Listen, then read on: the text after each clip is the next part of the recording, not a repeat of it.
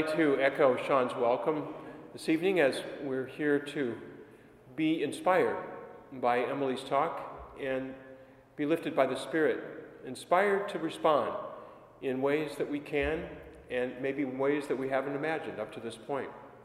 And so let us sign ourselves as we begin in the name of the Father, and of the Son, and of the Holy Spirit. Amen.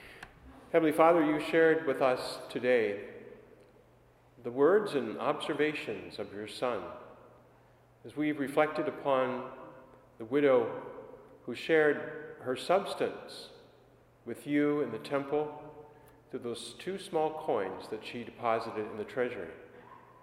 We thank you for giving us the gift of life.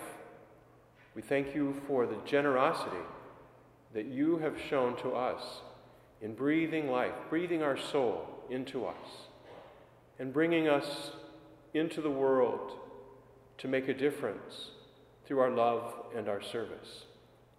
We pray then that, like the widow, we can be generous to you in responding to the many ways that you call us to act in the world today. May we shed ourselves of our ego, of whatever hinders us from responding to your call to faith, to love, and to service. And so as we ask your blessings now upon us, and especially upon Emily and her sharing, we rely upon the gift of the Spirit, who unites us together and causes us to act according to the gifts and talents that you have given us. And so, as we anticipate Emily's talk and pray your blessings upon her, we offer also to you the prayer that your Son taught us. Our Father, who art in heaven, hallowed be thy name. Thy kingdom come, thy will be done, on earth as it is in heaven. Give us this day our daily bread, and forgive us our trespasses, as we forgive those who trespass against us. And lead us not into temptation, but deliver us from evil. Amen. Holy Mary, Mother of God, pray for us. Saint Joseph, pray for us. In the name of the Father, the Son, and the Holy Spirit. Amen. Sean. Thank you, Father. Thank you very much, Father, spiritual leader.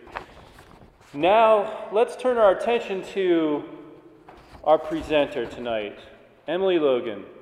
I met the Logan family after I got here a few months ago, and I could tell right away they were a standout family. And I got to actually spend a little time with Brian. We went through the CEO training together, and then I got to really get to know Emily better in preparation for tonight. I got to hear what you're about to hear, and I got to tell you, you're going to have a blessed night. So thank you, Emily, for sharing. Come and speak to me, which means one must be listening. Listen, listen. These are words I have heard so many times in my life. Listen to your parents, listen to your coaches, listen to your teachers. The list seems endless. But the one person I wanted to listen to never seemed to speak to me. Well, so I thought. I am the youngest of 5, so when I was being told to do things all my life, I never really wanted to listen, especially to my brothers and sisters. The summer going into my freshman year of high school, when my brother Nicholas was taking me home from softball practice, his words hit me hard. He told me that he had talked to Troy the night before. Troy was the younger brother of one of Nicholas's best friends, who happened to be the cutest boy in my high school. He continued and told me that Troy mentioned he might want to ask me to homecoming. I listened to that. But he followed that up with, "But don't worry, I told him that if he even talked to you, I'd beat him up." Sweet. Thanks, bro. Thanks for nothing. Annoyed and certainly frustrated, I moved on and tried not to let my overprotective brother get to me. The end of that summer, right before Nicholas was off to college again, he took me to get some Dairy Queen. On the way home, he thought that he should give me some advice as I ventured to high school. So he says, "Emmer, a boy tries to hold your hand. What do you do?" I look at him as if he's crazy, and I say, "I don't know. What do I do?" Practically yelling at me, he says, "Punch him." Then he says, "A boy tries to put his arm around you. What do you do?" Gaining an annoyance, I say, "Kick him." And he says, "Punch him in the face." As I roll my eyes, I say, "Right, Good advice, got it. Then he says, what if a boy tries to kiss you? And I say, after I've punched and kicked boys, I'm pretty sure no boy's going to try to kiss me. And he said, good answer, now we're getting somewhere. But for real, a boy tries to kiss you, what do you do? I glared at him and I said, I don't know, what do I do? He says, kick him in the privates, punch him in the face, and run as fast as you can. And I followed that up with, and go straight to church because I might as well become a nun because no boy will ever want to date me after that gets out. At the time, I viewed my brother as an overprotective, out-of-touch brother that really had no idea what it was like to be a freshman anymore. Let's be honest, he was a whole 6 years older than me. How could an old guy like that know anything? Now, however, I realized that was the voice I was longing to hear. The voice of the Holy Spirit, helping to guide me on my path. My brother was mostly being silly that day, but I remembered his words more often than I would have guessed. And he had sent the message to me that I was worth something and that I shouldn't let people take advantage of me. The voice of the Holy Spirit does not sound at all like I had imagined it when I was little. It has only been recently that I've really started to listen. The voice of Jesus, as well as the voice of the devil, can be heard daily if we're really listening. Turns out my brother Nicholas would be the voice of Jesus in my life many times, and much like you would guess, I did not always like what he had to say. It is May 2002, and this day is quite literally the happiest day of my life. I had just graduated from college, and on this day I was going to marry my best friend, the man I had known since I was 5 and had dated for 5 years. We were finally going to start our life together. This had been a long-awaited moment. There had been hundreds of phone calls and thousands of miles put on our cars on the weekends to see each other, and on this day we were finally going to start our life together. Monsignor Ralph Symington would marry us. He had already played such a huge role in my life, and we were honored to have him celebrate our day. Just as we had hoped, the day was next to perfect. Outside of Monsignor tripping on my dress in the ceremony and unfortunately falling to the ground, the day was better than I ever could have imagined it. During the homily, I distinctly remember Monsignor's words in his larger-than-life voice, "Look at one another," which admittedly was a little awkward when 500 other people were looking at us. He continued, "My prayer for you is this, that the two of you love each other as husband and wife the least today, that you will grow in love for one another with each passing day." I cannot say that I have loved Brian more with each passing day, but I can say that in comparison, the love I have for Brian today was the least comparatively to May 25th, 2002. Prayer. What a powerful thing it turned out to be. I believe Ralph's prayer for us has been granted. However, I am not sure any of us are ready for the journey we must go on to have our prayers answered. See, I had a prayer too. When I was little, I had a very active prayer life. In fact, most of my high school years, I wrote my prayers in a journal, which is fun now to read. Oh, if Brian knew what I wrote about him when I was 17. There were many things I prayed for, but one thing remained in every prayer, every day. Lord, please help me to be a kind and compassionate person. Every night, I would end my prayer with those words, Lord, help me to be a kind and compassionate person. Seems simple, but the reality was God and I were not on the same page. Our plans for me were not the same. After our wedding, the reality of adult life took over. I'm a planner. I wish I wasn't, but I am. My 4 brothers and sisters are all 1 year apart and were really close growing up. I was between 5 and 8 years younger than my siblings, which meant I was the annoying little sister that was never old enough to do anything my siblings were doing. So my plans after we got married were to have kids right away, 4 of them to be exact, get my master's, get my PhD, become a math professor, all before I was 30. In May 2003, at age 23, I started my master's, and by the end of that year, I was pregnant with our son Wesley, and my plans were falling into place. Now, that doesn't mean everything was perfect. There were many bumps in the road. We were living in a new town and had no friends. We were among the only people our age that were married, and there were a whole host of other things going on in our lives that were less than perfect. However, I knew once I had children, things would fall nicely in line, and we would have our happily ever after. Our son Wesley came into the world on June 30th, and although there were many things to remember about that day, the thing I remember most is the look in Brian's eyes. Monsignor Symington could not have been more right at that moment, because Brian had never looked at me that way before, and I knew he had never loved me as much as he did in that moment. Due to some complications, I ended up having a C-section. Not a huge deal, but when the nurse looks at your husband right before taking her into the operating room and says, "Thank goodness we have modern medicine," or your wife and child probably wouldn't make it, there is a level of panic, no doubt, that runs through one's mind. When we came home from the hospital, we took Wes on a tour of our house. We took him to each room. He smacked his lips and looked around bright-eyed. Yep, my life was falling into place for sure. I would be done with my master's at the end of the summer. I had my first child, and Brian and I were loving each other more and more every day. Knowing I wanted 4 kids and that they had to be close in age, because I was bummed I wasn't closer in age to my siblings, we decided in January to start trying for baby number 2. When nothing happened for the first 6 months, I was frustrated, but I kept praying and tried my best to be patient. At 9 months of trying, I decided to make a doctor's appointment. The doctor asked me all sorts of questions and then said, "Well, you're probably just thinking too much.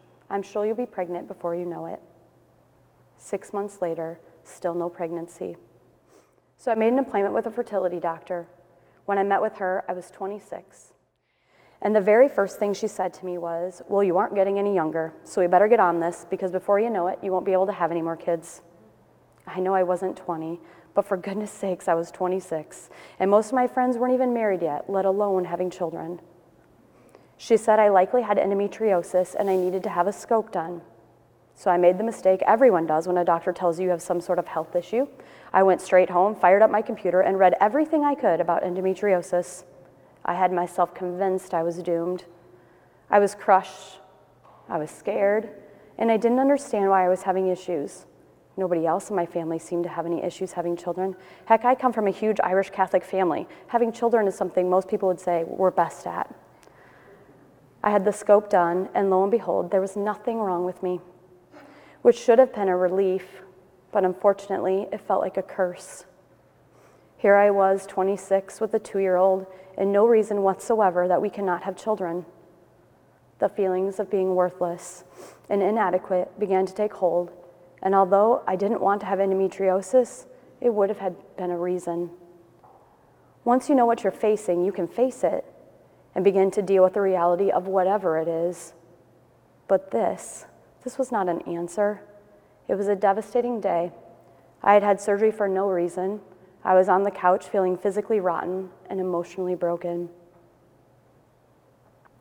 This was the time that the emotional toll got heavier than my shoulders could hold.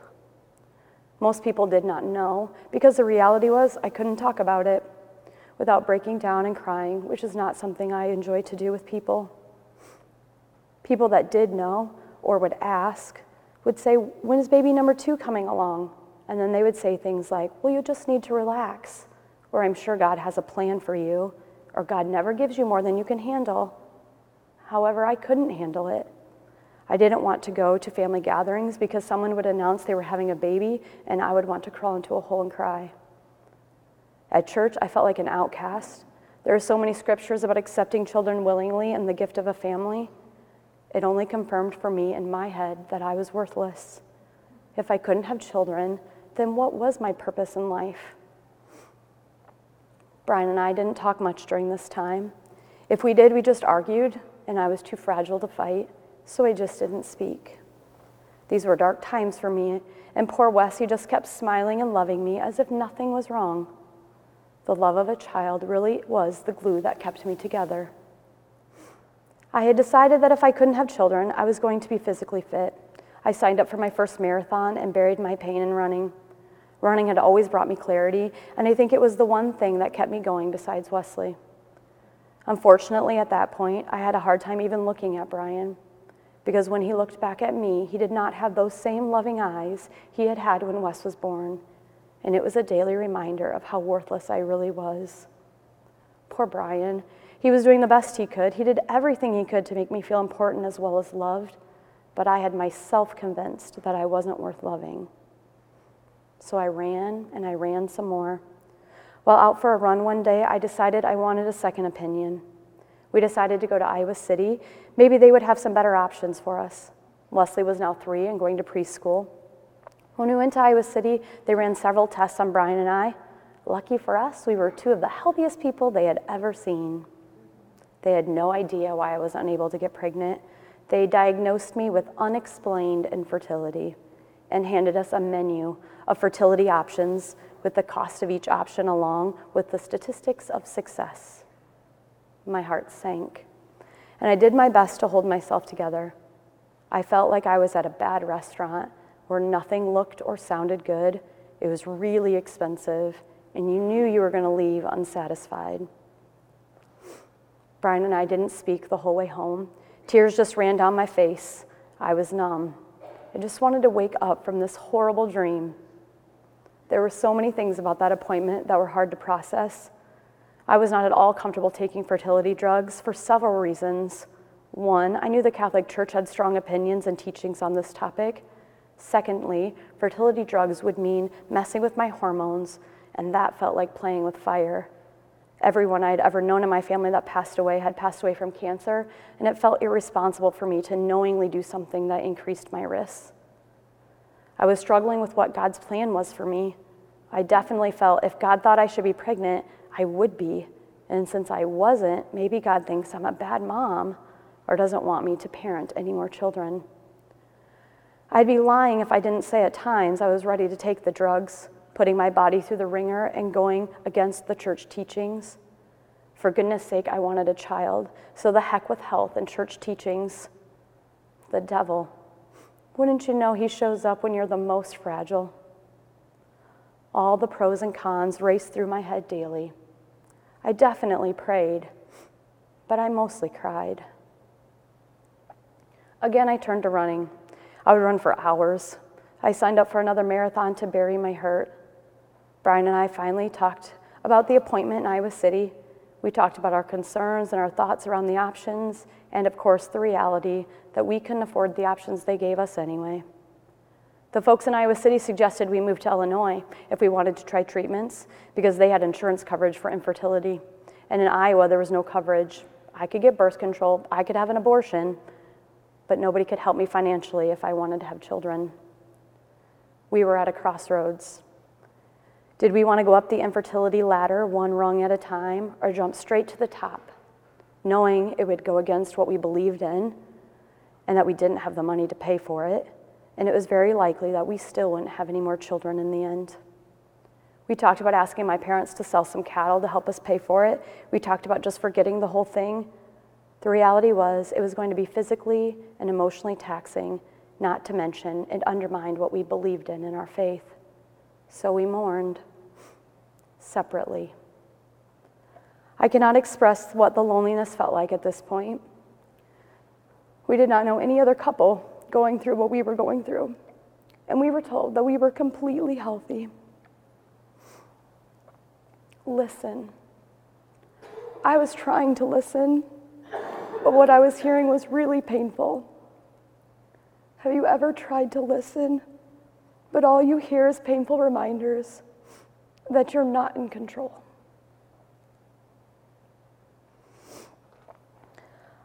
I had always thought that if I set my mind to something, set goals and worked hard, there was nothing that was impossible. And for the first time in my life, something felt absolutely impossible. No amount of work ethic was going to change my situation. God may not always protect us from the hurt of this world, but He will sustain us. He will put us in the palm of His hand. I cannot tell you why all of the sudden adoption was on my mind more often than it wasn't, but I'm pretty sure the Holy Spirit had something to do with it. Adoption had been something I had thought about off and on growing up, and as a kid I thought I would adopt once my children were grown and gone. I decided to bring it up to Brian, thinking maybe this was the route to grow our family. I was met with strong feelings of no at first from Brian. He wasn't sure he could love an adopted child the same way he loved a biological child. He said if we didn't have any children, I think I would feel differently about it. So there we sat. No strong desire to go through treatments and no more good options. Knowing Brian for basically my whole life, I knew he just needed more information. I was a math teacher, so I was calculating that we had one chance at this. Go against our beliefs, jump straight to the top of the infertility treatment menu, which still left us with a low chance of success, or adopt. The more I thought and prayed about adoption, the further away from wanting to give my shots I became. Whenever I looked at Wesley, I was rushed with an overpowering feeling that treatment was not the route for our family. I knew I had to change my game plan with Brian if I was going to get him to really think about adoption. So I did what any loving wife would do. I went behind his back and gathered as much information as I possibly could. I called his cousin, who was working for an adoption agency at the time. It just so happened she was just getting into running and wondered if I would do a race with her. I said, sure, then we can chat about adoption. Brian never asked any questions. He was glad I was going to run with his cousin. Brian's cousin and I chatted for hours that day. I asked her my questions and left feeling hopeful. That evening, I spilled my thoughts out to Brian. I mean, literally, spilled it out before he could get a word in edgewise. I told him I only ran the race with his cousin so I could talk with her about adoption, and I gave him all the reasons I wanted to adopt. I told him I was sad, really, really sad, and tired, and I just wanted to adopt. I didn't look at him the whole time. I was talking, and once I was done, I kept trying to think of other things to say so he couldn't say no. I didn't think I could handle the words no. If I kept talking, then maybe he wouldn't have the chance to say no. But eventually, I ran out of things to say. So I took a deep breath and sheepishly looked at Brian. He looked at me with the most compassionate eyes and said, "Me too." Even as I looked at him and his confirming eyes, I couldn't believe what he was saying. He proceeded to say that the day before he was reading ABC News online, and there was an article about parents adopting when they had biological children. The article talked about how it seems like you wouldn't be able to love them as much as a biological child, but once they're in your arms, they're yours, the same way a biological child is. He said it was all he had thought about since he had read the article, but wasn't sure how to talk to me about it. God does not protect us from the hurt of human existence, but he does sustain us. God was talking to both of us, and for one of the first times in our lives, we were both listening at the same time. The ball was rolling now, and hope had been restored in me. That summer was the flood of 2008. I was working on my national board certification and trying to put together a book to show potential birth moms. Putting together a book to show someone who you are is a stressful task. So many things run through your mind. We wanted to portray ourselves in a positive light without seeming Facebook fake. We had to get medical exams, fingerprints, background checks, and fill out what felt like 100 pages of paperwork. We were asked about our marriage, our childhood, our parents. At times it felt insulting that so many questions were being asked, yet people every day have children with no background check. I found it hard sometimes not to feel anger or resentment at the whole situation. Meanwhile, everyone I knew was having children. Even with this newfound hope, I was still very much alone and struggling. Brian and I were going through the motions of marriage, and this looming stress of how we were going to pay for this was always hanging over my head. I kept holding out hope that one of these days I was just going to wake up pregnant. We were going to have another child and adopt, and our house would be overflowing with children. I worked on the list of things I needed to get done for adoption, but I was still neck deep in sorrow and sadness. These feelings made it hard to get much done. Motivation is usually something I have a great deal of, but I found myself struggling to do much more than run and cry. I certainly was still emotionally unsteady, and my heart was very heavy with guilt and feelings of worthlessness. One summer day in 2008, I decided Wesley, now 4, and I needed a date together. We went out for lunch and headed to the movies. He was so excited. What a trooper he was. I had been so distracted basically his whole life, and yet he had never spoke of wanting siblings, which was such a blessing. I'm not sure I could have handled it if he had asked for a brother or a sister. Then I would have been a failure in his eyes as well, and that would have been too much to bear. So there we were, sitting in the theater, so excited to hang out and escape life for a couple of hours. The movie was Disney's Up. What seemed like a good idea went south real quick. In the first 15 minutes of the movie, the wife of the main character loses a child, and then with no words spoken, it is understood that she is never able to have other children.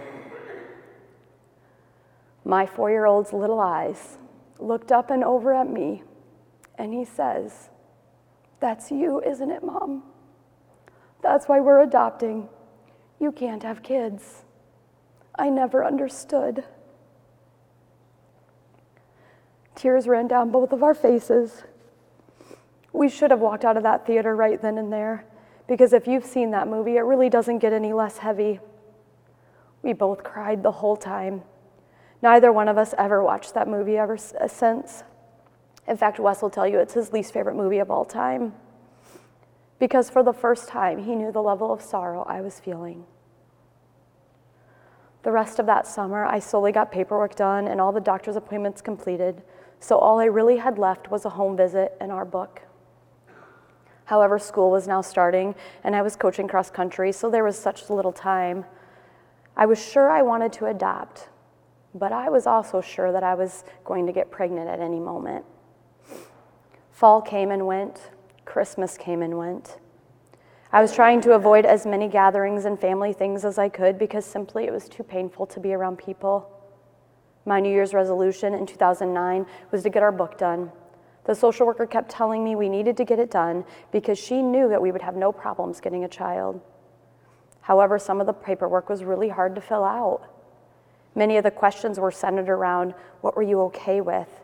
It felt wrong to answer these questions as if we could hand-pick a child. When filling this part out, it asked questions like, are you okay with a child with special needs, or a mother with drug or alcohol issues, or a mom or dad with depression in their family history? Did we want a boy or a girl? Brian and I felt for the most part, if we had a biological child, they could have issues. So who were we to handpick the traits that we were okay with or not okay with? So we checked this crazy box, as some people thought, that said open to anything, doing our best to put our faith in God's plan. I remember saying to Brian, with my face all scrunched up with so much question in my voice, God doesn't give us anything we can't handle, right? I wanted to believe it, but I would be lying if I didn't tell you I was asking because I wasn't sure it was true. I had gotten to the point in this journey that I didn't know if I could handle what God had in mind for us.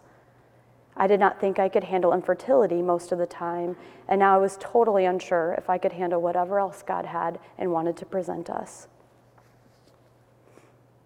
I was staying true to my New Year's goals, and things were cruising along with the process into January 2009. I did not have a lot left with the book, and we had just done our home visit, and then we hit an unexpected roadblock. Every winter since Wes had been born, we had gone to a hotel to swim and just hang out. This particular winter, at the end of January, we decided to go to Des Moines with Brian's parents and his brother who lived in Des Moines. About 30 minutes into our weekend getaway, I was snapping a towel at my brother-in-law when he grabbed the towel, whipped it out of my hands. Little did he know, the towel was wrapped around my right ring finger, and when he snapped it out of my hand, my finger shattered from knuckle to knuckle. My options were to cut my finger off, or the doctor said we could try to save it. I had reconstructive surgery, and no worries, I do still have a finger. I had surgery on my finger the first week of February, so finishing our book was put on hold. However, the adoption agency knew it was almost done and that we had all of our other paperwork done. So while I was home recovering from my finger, I got a call that there was a family that wanted to meet us, even though they hadn't looked at our book. We were so excited to think this could be really happening. The mom did not want to meet us, but the aunt did. The baby was already born. In fact, she was 5 weeks old, and the mom was feeling overwhelmed because she had other children and some with special needs. We said yes, we would want to meet the aunt. I have to admit, though, I was a little unsure. I cannot exactly explain why I was hesitant, but I was definitely hesitant. However, it was a child, and we had waited 4.5 years at this point for another child. So yes, we would meet her. We went to Bethany. The whole way there, I was anxious yet excited, thinking this could be it. We could have a child in a matter of days. When we got there and started talking to the aunt, it felt like we were in an interview for a job. And I guess we were, But I had to keep reminding myself that this was for life. At one point, the aunt asked us what religion we were, and when we told her that we were Catholic, she immediately said, "Well, you're not going to make Jamie be Catholic, are you?" This was very unsettling because although we were not going to force her to do anything, we were going to raise her in the Catholic Church. And we would go to church every Sunday and she would attend Catholic school. And of course, it would be our wish that she would remain Catholic her whole life. I looked at Brian, who looked at me like, well, how are you going to handle that one? I gave him a thanks a lot look and said, we are Catholic, and although we will not force her to be Catholic, we will definitely bring her up in the faith. The aunt seemed okay with that answer, as long as we were willing to let her make her own decisions. The aunt also asked if she could remain in contact with Jamie. We said, of course, knowing it is healthy for an adopted child to have contact with their birth family so they know where they've come from. Brian and I had had many conversations around this point, and we felt very strongly that we did not want any secrets, and we wanted our child to have access to his or her birth family.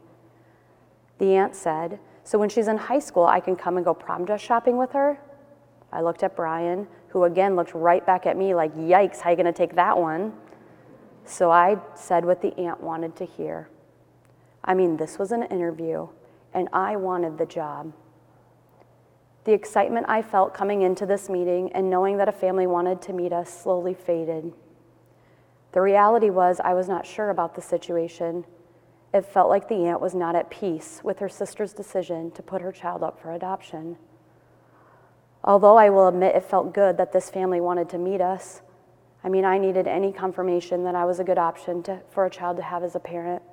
I was desperate to feel adequate and needed. We drove away from Bethany that day in virtual silence. When our parents called and my siblings called to see how it went, I was for sure Facebook fake. Because although it didn't feel good, it was a baby.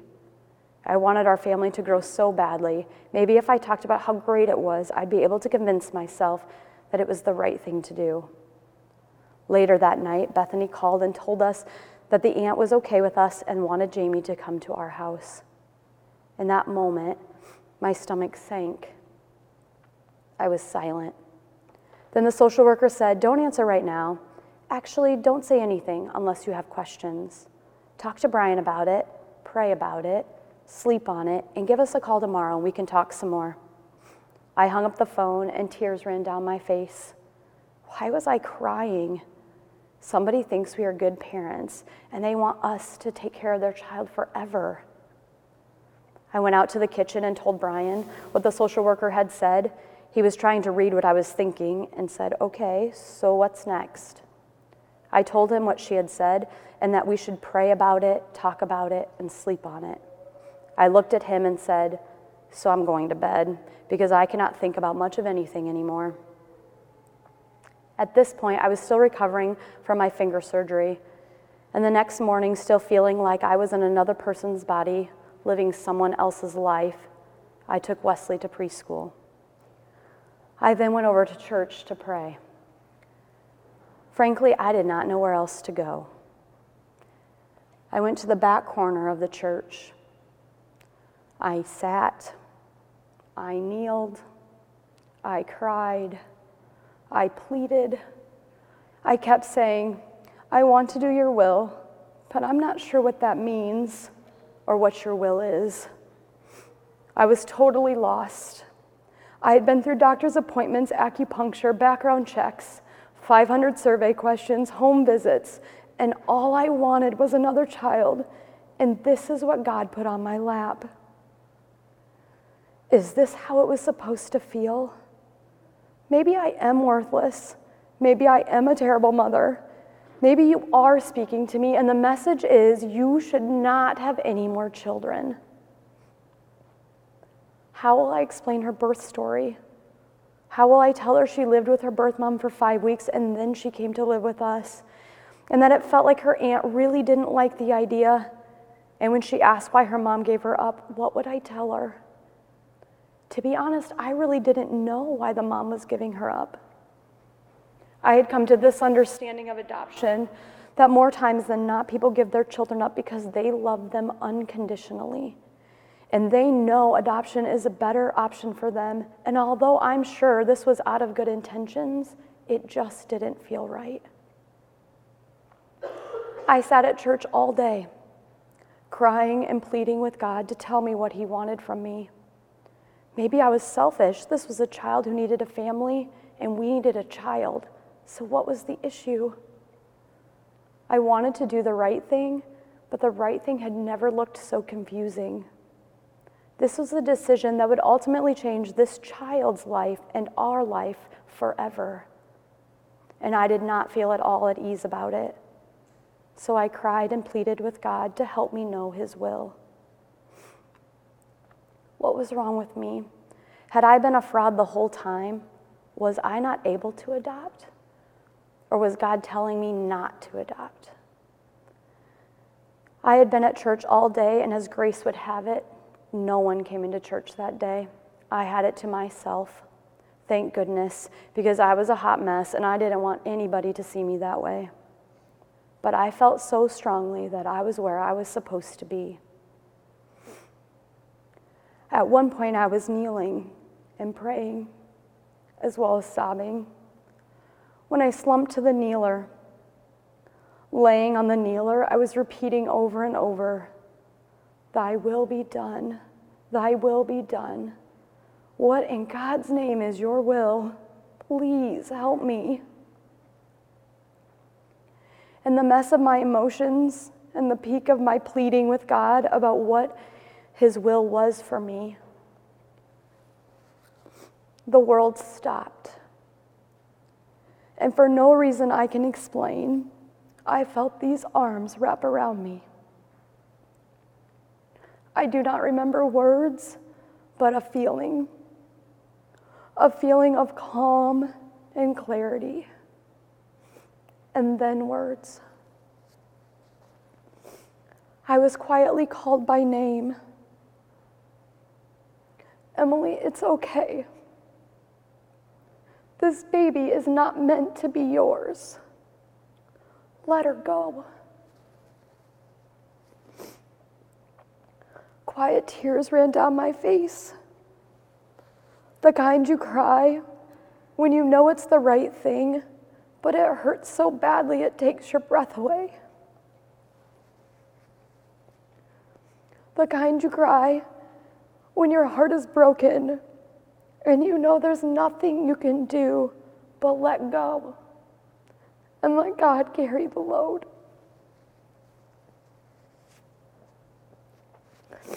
I remember looking up at the crucifix, and I cried at the thought of Mary having to watch her son die, knowing it had to be done, but feeling completely heartbroken at the same time. These are the moments that God's will is done. God will not protect us from the hurt, but he will sustain us in our darkest, most troubling times. God was wrapping his arms around me, letting me know it was okay and that I was in his hands, as was that innocent little 5-week-old child. I was not abandoning her, which was what I was struggling with. I had always wished that I would be worthy of hearing the voice of Christ. However, I thought the voice would be booming off in the distance, as if he was talking to me, but yet it would feel like a dream.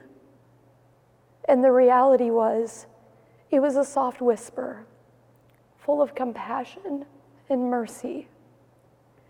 He gave me permission to say no, something I'm really bad at. I pulled myself together, walked out of church, and went over to the school to pick up Wesley, hoping no one would really look at me because I had been crying for hours. Out walked Wesley, hippity-hop into the car as if all was right with the world.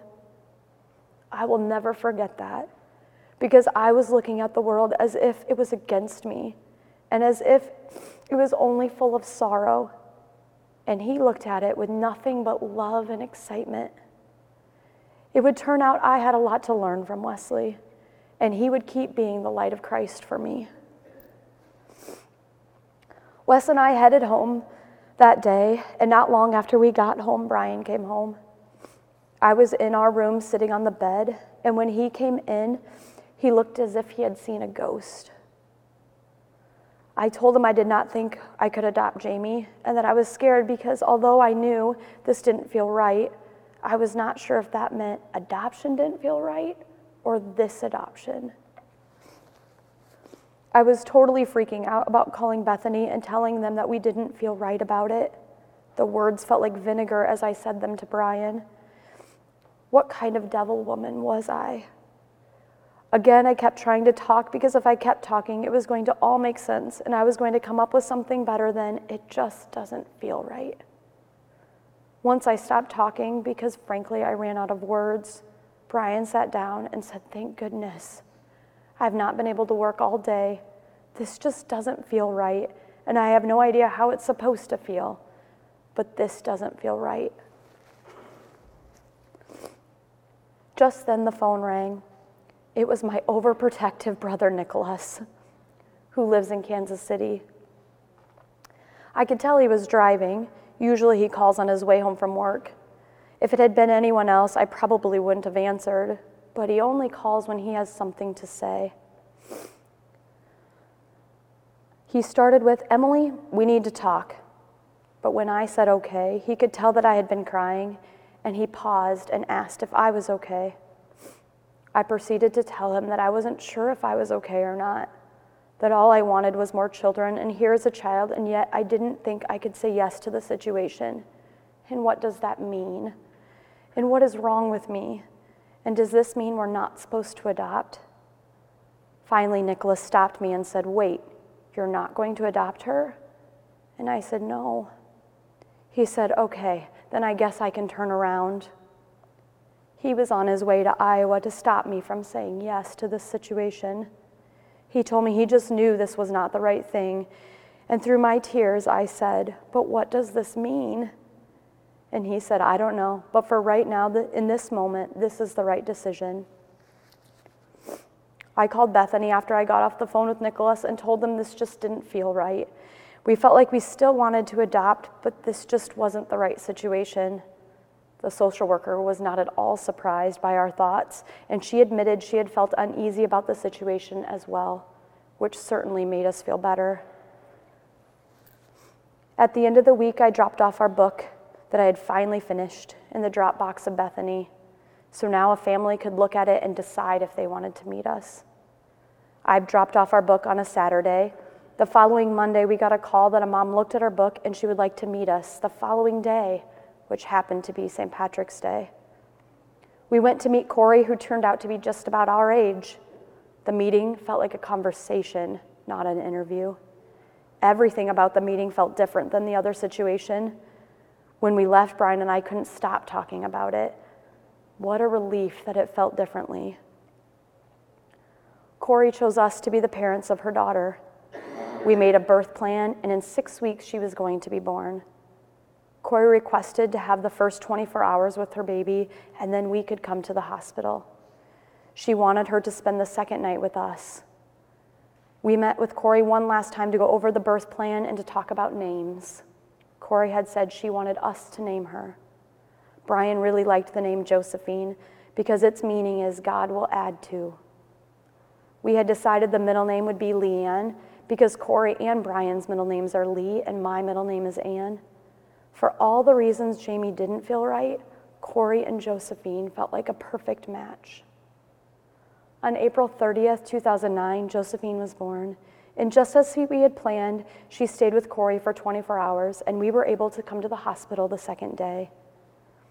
We had made the decision that Wesley would go to my parents for a while. We would not legally have custody for Josie for 8 days, and we did not want Wesley to see her until we knew she was ours. When Brian and I got to the hospital, it was a mix of emotions.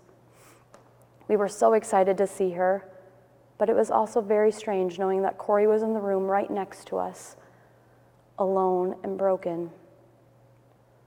The love Corey had for Josie was so very clear, and she was giving her to us out of unconditional love. It was a sacrifice I'm not sure I could make. Josie was beautiful and perfect in every way. The next day was an emotional roller coaster. We were being discharged at noon. Corey had requested to hold Josie one last time.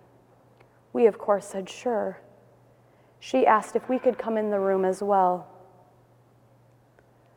When we walked in Corey's room, we gave her Josie. We watched her hug and kiss her, and then look at us. We all hugged, and moments later, she handed Josie to us. We all embraced again, now with Josie in my arms. No one spoke, because nobody could. Thank you. Those were the words I could muster up through our weeping. I did not know what else to say. What do you say to a person who is sacrificing so much for the love of another? We hugged one last time with Josie in my arms, and we walked out to our car. I held on to Josie with every ounce of my being, with tears of joy and tears of sadness. It felt like I was outside of my body watching somebody else's life. Brian and I got to the car both weeping, and we knew we needed some sort of normalcy. We needed Wesley, and we needed him now. We were not going to be able to go 8 days without him. I called my mom and told her we needed him to come home. She gathered his things, and my parents started on their way to Marion. Knowing it would be about an hour, we drove home and attempted to give Josie the same tour we had given Wesley almost 5 years earlier. Through our tears, it was clear the look on Josie's face was different than Wesley's. She had an undeniable look of confusion and disconnect. Brian and I went into the living room. We sat with Josie in our arms, and we cried. It was hard to know what to pray for. Did I want her birth mom to take her back? Because at this point, I loved Josie so much, I just wanted what was best for her. Or maybe we were not it. And what if Corey did want her back? Maybe we should protect ourselves. Maybe this was a bad idea to have Wesley come home. What if he gets attached and then they take her away from us? Tears and fear overtook me. After almost an hour of tears and silence by all three of us, the car pulled into the driveway, and Wesley came running through the front doors.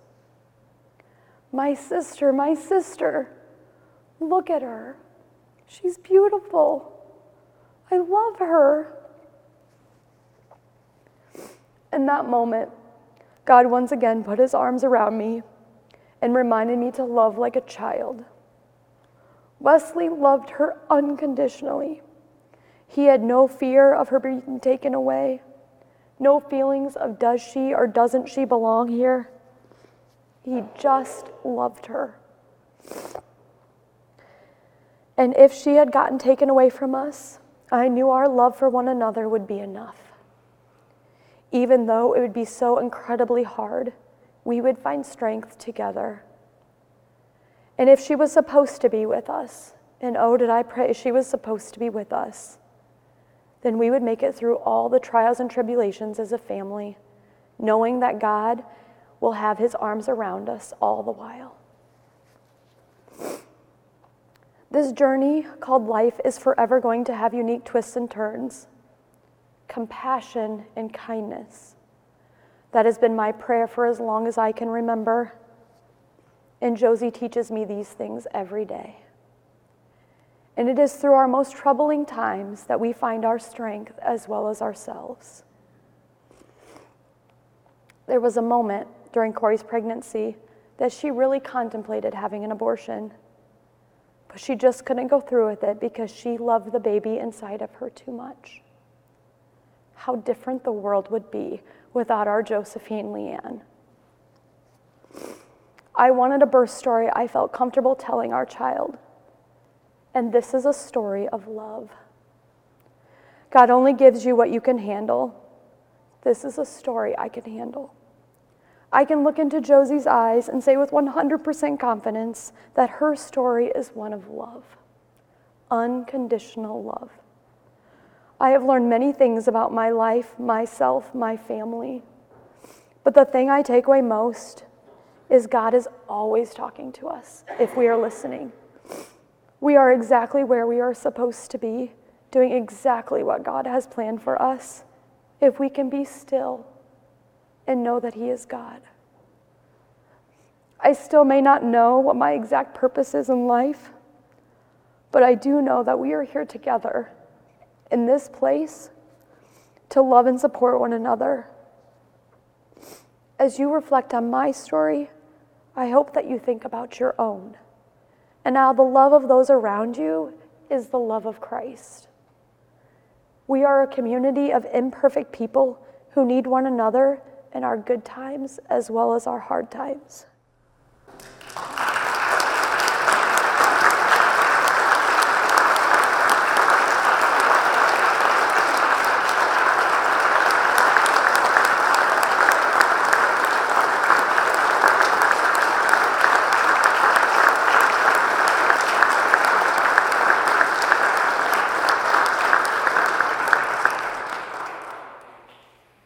Wow.